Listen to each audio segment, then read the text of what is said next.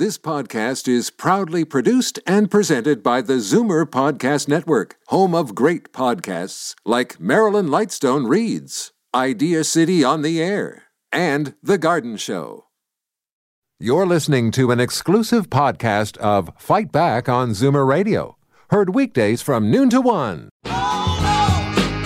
Fight Back with Libby Znaimer on Zoomer Radio. Welcome back. Well, the mayor was scheduled to be with us right now. There is some kind of delay, but Kim Wright is here, and we can certainly talk about what we were going to talk about the mayor with, and that, of course, is transit. And it was very interesting to me that in the middle of the election campaign, Justin Trudeau said, "Hey, I'm signing on to Doug Ford's Ontario line." The mayor says that's a good thing, but now we see Jessica Bell and Peter Tabuns, NDP members, demonstrating outside saying, wait a minute, let's not take this money. Let's diddle with the plans again. Yeah, and in fact, before the Prime Minister said, yeah, we'll take this money, we'll sign on to this deal. In fact, Adam Vaughan, the now returning MP for Spadina-Fort York, was also like, no, this is crap. We're not taking this money. This is going to wreck communities and all the rest. Look, at the end of the day, Torontonians want transit to be built. They don't want more transit announcements. They don't want more transit plans. They want to be able to get on transit. They want to be able to move around this city. Yes, there are going to be some learnings that came out of, say, how the Eglinton Crosstown, the construction or not as much construction was built. But ultimately, something has to get built. Something has to give, because there are lots of people who continue to move into Toronto and they need to get around the city. Yeah, these are your folks, Kim. I mean, what's up? What is there to gain by doing that at this point? There is a lot of people who have issue with the details of the Ontario line, or even frankly how it was done. And this is a problem that we've seen on transit planning in the city for years. I mean, Mike Harris's first act when he came into government was to rip up the original Eglinton Crosstown and fill it back in. There's a lot of skepticism as to whether or not it's easier to talk about transit lines than it is to actually get them built. I'm of the opinion that, yes, there should always be, how do we get the best possible transit line? But ultimately, we need to start building them. And we would have some of these lines from Transit City already operational. The Shepherd line would have been operational today, in fact, for a couple of years by now, had it actually gone through and Mayor Rob Ford not ripped up that agreement. Okay, I want to give the numbers out again, and I want to get on something that really bugs me. So it's about those Presto cards. So yesterday we had a report from the city's Auditor General, and they couldn't even get a real number. It was an estimate that the city is losing $3.4 million a year because of the failure of those Presto machines. And you talk about fare evasion, but these are people who want to pay. Yep. The machines don't work. Why the heck doesn't the city just sue those people? Yeah, and the mayor in his press conference, and I'm sure he'll talk about this when he joins the program, but his comment was, it's getting better. Well, it couldn't have gotten much worse, frankly, where people were trying to pay. There were logistical issues or technological issues. None of this, 10 years into Presto and the conversations around Presto, these bugs and issues should have been all worked out. And I think that needs to, and the mayor should be and is holding those feet to the fire on Presto, getting that money back and getting those logistics moving forward. Okay. The mayor is with us now. Mayor John Tory, thanks for joining us. My pleasure. Thank you. Okay. So, because, you were a little late, we got a chance to, trash this whole business with Presto and the $3.4 million a year. And so the question is, before we get to the other stuff, why aren't you suing them? Well, we have made claims with them, and they've made some claims of us. So it's one of those things where it's a business relationship, quite a large one, quite a complicated one. But the bottom line is they're well aware of our claims for different things that we think have not worked out to our satisfaction. We've been more focused in a way on just trying to get the thing fixed than on suing each other or making claims. So, and I meant what I said. I just heard your person sitting with you there. I didn't know who it was, but commenting on. Pardon me? It's Kim Wright. Oh, yeah, okay. I heard Kim referring to the fact that, we've sort of let this go on for too long. I inherited this. I mean, this was a deal that was signed for a proprietary system. We were effectively, the city was effectively kind of forced into it 10 years ago, and it's not been, a happy experience overall. But I would say this, they've been working very hard recently to increase the reliability, which they have done, and it's measured. They have done things for us like change the software to allow for the 2-hour transfer, which is a huge initiative for us, and also to allow for a low-income fare pass. So, we have meetings every single month about this, and we're focused on it, and we're just trying to get it. We're trying to get them to fix it. And I just don't like to talk so much about legal proceedings or claims unless we just get to the point where we're, not making any progress anymore. But we have been making progress. How many years till it's fixed?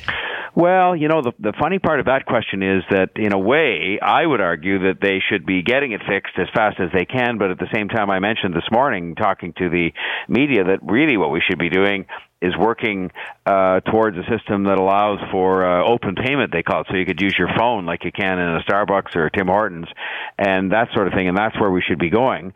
But that, involves having the back end working properly, as it were. So whatever system you're on, whatever you use, whether it's a Presto card or a phone, it works when you put it up against the machine.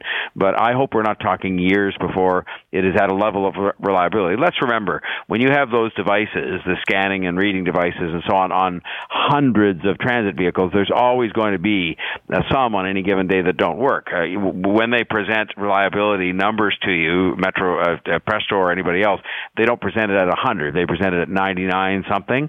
So we're not quite there at 99. We are getting closer. So I hope it's not years, but we're trying to make it an open system as opposed to this system they designed in years gone by that, like every other bit of technology, it becomes obsolete or it becomes less than the most up-to-date thing you could have.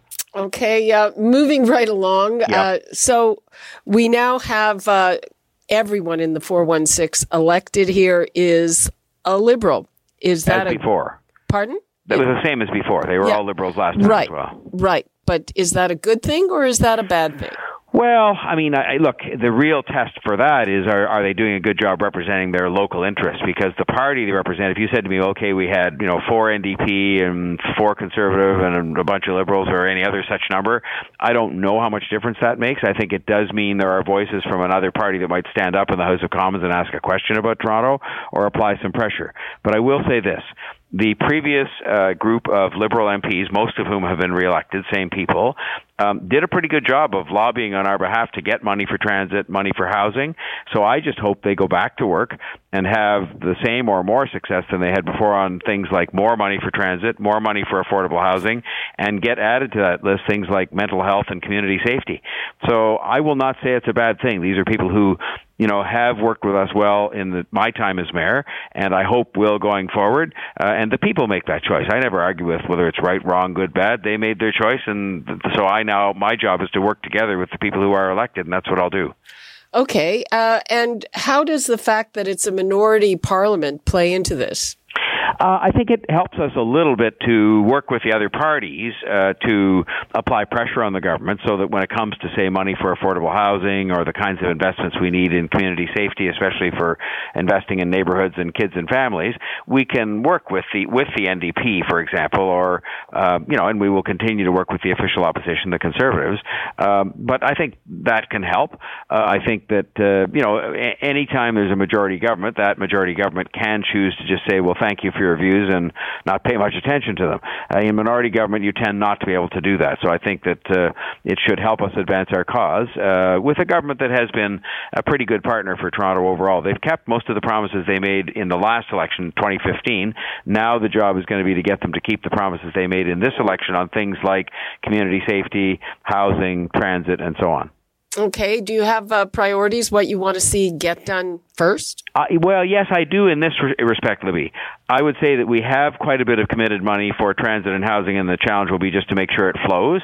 I'd like to see more committed for the future, but I think if we just get the money that's already committed from the previous term of office flowing, that would be fine. So it means in terms of new investment, that we would like to see them move forward and make it would be in the areas of community safety, especially investment in some of the neighborhoods that really need some support to help us with gun violence and just to help us with opportunity. And secondly, mental health. It is a huge issue we've discussed before that is confronting us in many different aspects of city life, like homelessness, policing, and so on, and we really need more help with mental health.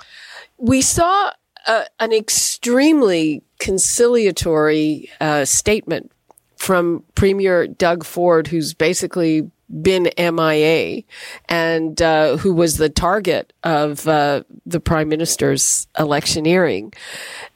Do you think that this is a kinder, gentler Doug Ford, and does that have any implications for the city's dealings? Well, I'll say for my own part, leaving aside his relationship with the Prime Minister, that Mr. Ford, since he made some changes late in the spring or in the summer, his government has been easier to deal with. And I can speak to that personally and say that that is the case. And that includes the Premier. So I would think things are looking up in that regard. I very much hope that now that the election time's over, I mean, elections, for good or for bad, lead to sometimes fractious relationships because people are mentioning each other's names in political discourse, and the election's over, and Mr. Ford doesn't have an election coming for some time. So I would hope that we can all work together, and I think his statement yesterday was meant to indicate that, and I will certainly be doing everything I can to help to make sure that the relationship between all three of us is good, because really what we're all there to do on behalf of the very same people is get stuff done, get transit built, get some more affordable housing, make sure the community stays safe. So I'm optimistic that that statement and other things that I've seen indicate that better times lie ahead in terms of the ability of all three governments to work together. I've had no trouble working with the federal government for the whole of the 4 years the same government's been in office. I worked all right with, better than all right with Kathleen Wynne when she was Premier of Ontario. We had a bit of a rocky start with Premier Ford, but I think things are improving. That's good to hear. Following this election, there are a lot of groups that feel completely ignored. And I don't know that it's groups that, you would see that much of, but it certainly, seniors feel completely ignored by this. And what do you say to people who feel almost disenfranchised? I say to keep advocating. I mean, I certainly try myself. One of the reasons I'm out in the community so much because I don't sleep that much, so it gives me more hours to be out in the community. And the main reason I go is not because... That's bad for you, by the way. Pardon me? That's bad for you, by the way. Well, no. It's because I'm healthy. I mean, I touch wood. I'm healthy. So, but having said that, one of the reasons I like to spend the extra time that I have awake out in the community is not because it's of the festivals and the celebrations and the cakes and the whatnot. It's because you get to listen to people. And I go to lots of events involving seniors, and I'm aware of their concerns about housing. I'm aware of their concerns about people that are aging in larger numbers and don't have the necessary attention paid to plans for things like dementia. We're working to make sure transit is more accessible, that pedestrian safety is attended to more, because the majority of people being injured in collisions with cars are seniors. So I would just say that what they have to do is continue to advocate and don't give up feeling people aren't paying attention. I think people are. During the election, it's impossible for everybody to feel they got equal attention, because every minute you spend on one thing is a minute you're not spending on something else. But I think seniors, we in elected office, I'll speak for myself, that it is a growing group inside the City of Toronto. It's a group that has well-known and well-understood needs, and the challenge for us is just to sort of keep listening, but also to implement things that address those needs. And finally, Vision Zero. Give us a progress report, please. Well, since we last chatted, it continues to be an area of frustration for me, because there continue to be collisions take place, including those that take lives, and including lives more than any other group of seniors. People 55 and over are the bulk of the people that are losing their lives in completely preventable collisions. And so what we've done on a very tangible basis is at hundreds of places around the city we have changed speed limits. dozens and dozens of places we've done reconstruction and alterations to crosswalks, to intersections, and so on. Dozens of places we've installed red light cameras to catch people who are, who are going through intersections, and half the time not half the time, but many times when they do that, they strike someone. We are about to introduce, subject to the last hurdle being crossed with the province, but we've said December, photo radar will be introduced, which is to get people to slow down. The biggest frustration I face on all this is changing human behavior, because in the end, you can put in red light cameras and photo radar and change intersections, but if people don't decide so that they can be safe with their fellow citizens, they're going to slow down and drive without being distracted, then we're going to see a continuing challenge in front of us. But we have made huge progress. I could send you a list of the projects that have been done in the last few months and that are being done now. Millions of dollars being invested in creating new crossing areas, senior safety zones, red light cameras, all the stuff I mentioned. So, we're working away at it, but we need to have people's cooperation in changing their behavior and slowing down and paying attention when they're driving, because that's going to be the biggest contributor to getting down to zero deaths. Now, I bring this up every time I talk to you, Sure. and it's about the timing of the lights, because I know that there are complaints about people who end up turning left on a red light, but there are many, many intersections where it's legal to make a left turn, but there's no way to do it unless you do it on red. And we have, in some of those kinds of intersections, and if you have some specifically that you want to send me a note on, you may have mentioned them to me before, I don't recall, but, we have changed the timing on those lights. And, it's a funny thing. Literally, the kinds of changes we'll add like 3 or 4 seconds to a light that, or including one of those arrows that might last for, 30 seconds. But when you add 3 or 4 seconds, it'll sometimes allow one more car to get through safely, so that what you don't have is either the car racing through on the red light, as you say, which is when people get struck, and that's what red light cameras pick up. And I know what you're saying is, well, it's fine to have the red light camera pick those things up, but wouldn't it be better just to have a little longer time on the light to let the car turn safely and not have to bother with people getting huge fines or the danger of people getting struck? So if you have, or if your listeners have, intersections in particular where they say a minor alteration to the timing of the signal to allow a little more time for people to turn left safely would make a difference for safety and for keeping people moving. Safety first, though. I would say send me that information and I will act on it, because we've changed lots and lots of those signals.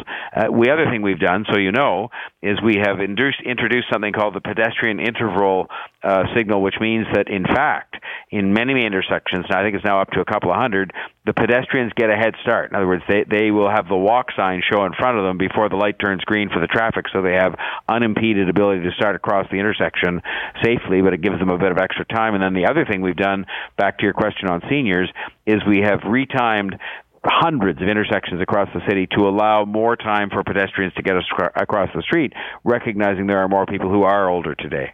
Okay. Mayor John Tory, I'm going to let you go. Thank you very much for being with us. I'll come back on when you next ask, and we'll talk to you then. Okay, bye-bye. Bye. Okay, we're going to take another break, but people, if you were listening, he is listening, and he wants us to send him those intersections where you cannot turn left legally because there's no advance green or it lasts for 20 seconds. And even when it turns yellow, there are people going straight who are rushing through. So in the meantime, we do have a few minutes left. We're going to take a break, but call us and tell us do you have an intersection in mind? Because I certainly do. The numbers to call, 416-360-0740, toll free 1-866-740-4740, and we'll be right back. Fight Back with Libby Znaimer on Zoomer Radio. Back. Daryl in Toronto has been waiting patiently. Hi, Daryl. Hi, how are you doing? Fine. You're on the air. Go ahead. Yeah, I was going through a closet yesterday, cleaning some stuff out, and just had a little sobering fact. I found an old pamphlet. It had to be from before 2010, and it's about the Eglinton Transit Line. It says, when will Eglinton line work begin? Construction is estimated to begin in 2010. The line fully running by approximately 2016 with new low-floor vehicles. So that's how bad things are developing. I just wanted to put that in. Also, I had hoped to ask the mayor, why is it that the 2-hour transit is not across the line completely, only for Presto cars? I think Kim may be able to answer that. So in large part, they test piloted it on St. Clair. You may remember. And one of the things that, as they were trying to figure out the way to appropriately implement it across the transit network, it felt that the easiest place and best place to start, given how they're moving away from face-to-face contact with drivers and ticket booths, that to do it through the Presto system. Not a great answer. I'm sorry about that, but that seems to be the way that it has evolved. Hopefully they'll bring it back for those especially who use tokens and cash fares. Yeah, because it makes feel like, second-class citizens. Okay, Daryl, thanks very much. But okay, that's all the time we have. Kim Wright, thanks so much for hanging around. Thanks for having me in all of my different hats. That's right. Okay. You're listening to an exclusive podcast of Fight Back on Zoomer Radio. Heard weekdays from noon to 1. You're listening to an exclusive podcast of Fight Back on Zoomer Radio. Heard weekdays from noon to 1. You're listening to an exclusive podcast of Fight Back on Zoomer Radio. Heard weekdays from noon to 1. This podcast is proudly produced and presented by the Zoomer Podcast Network, home of great podcasts like Marilyn Lightstone Reads, Idea City on the Air, and The Garden Show.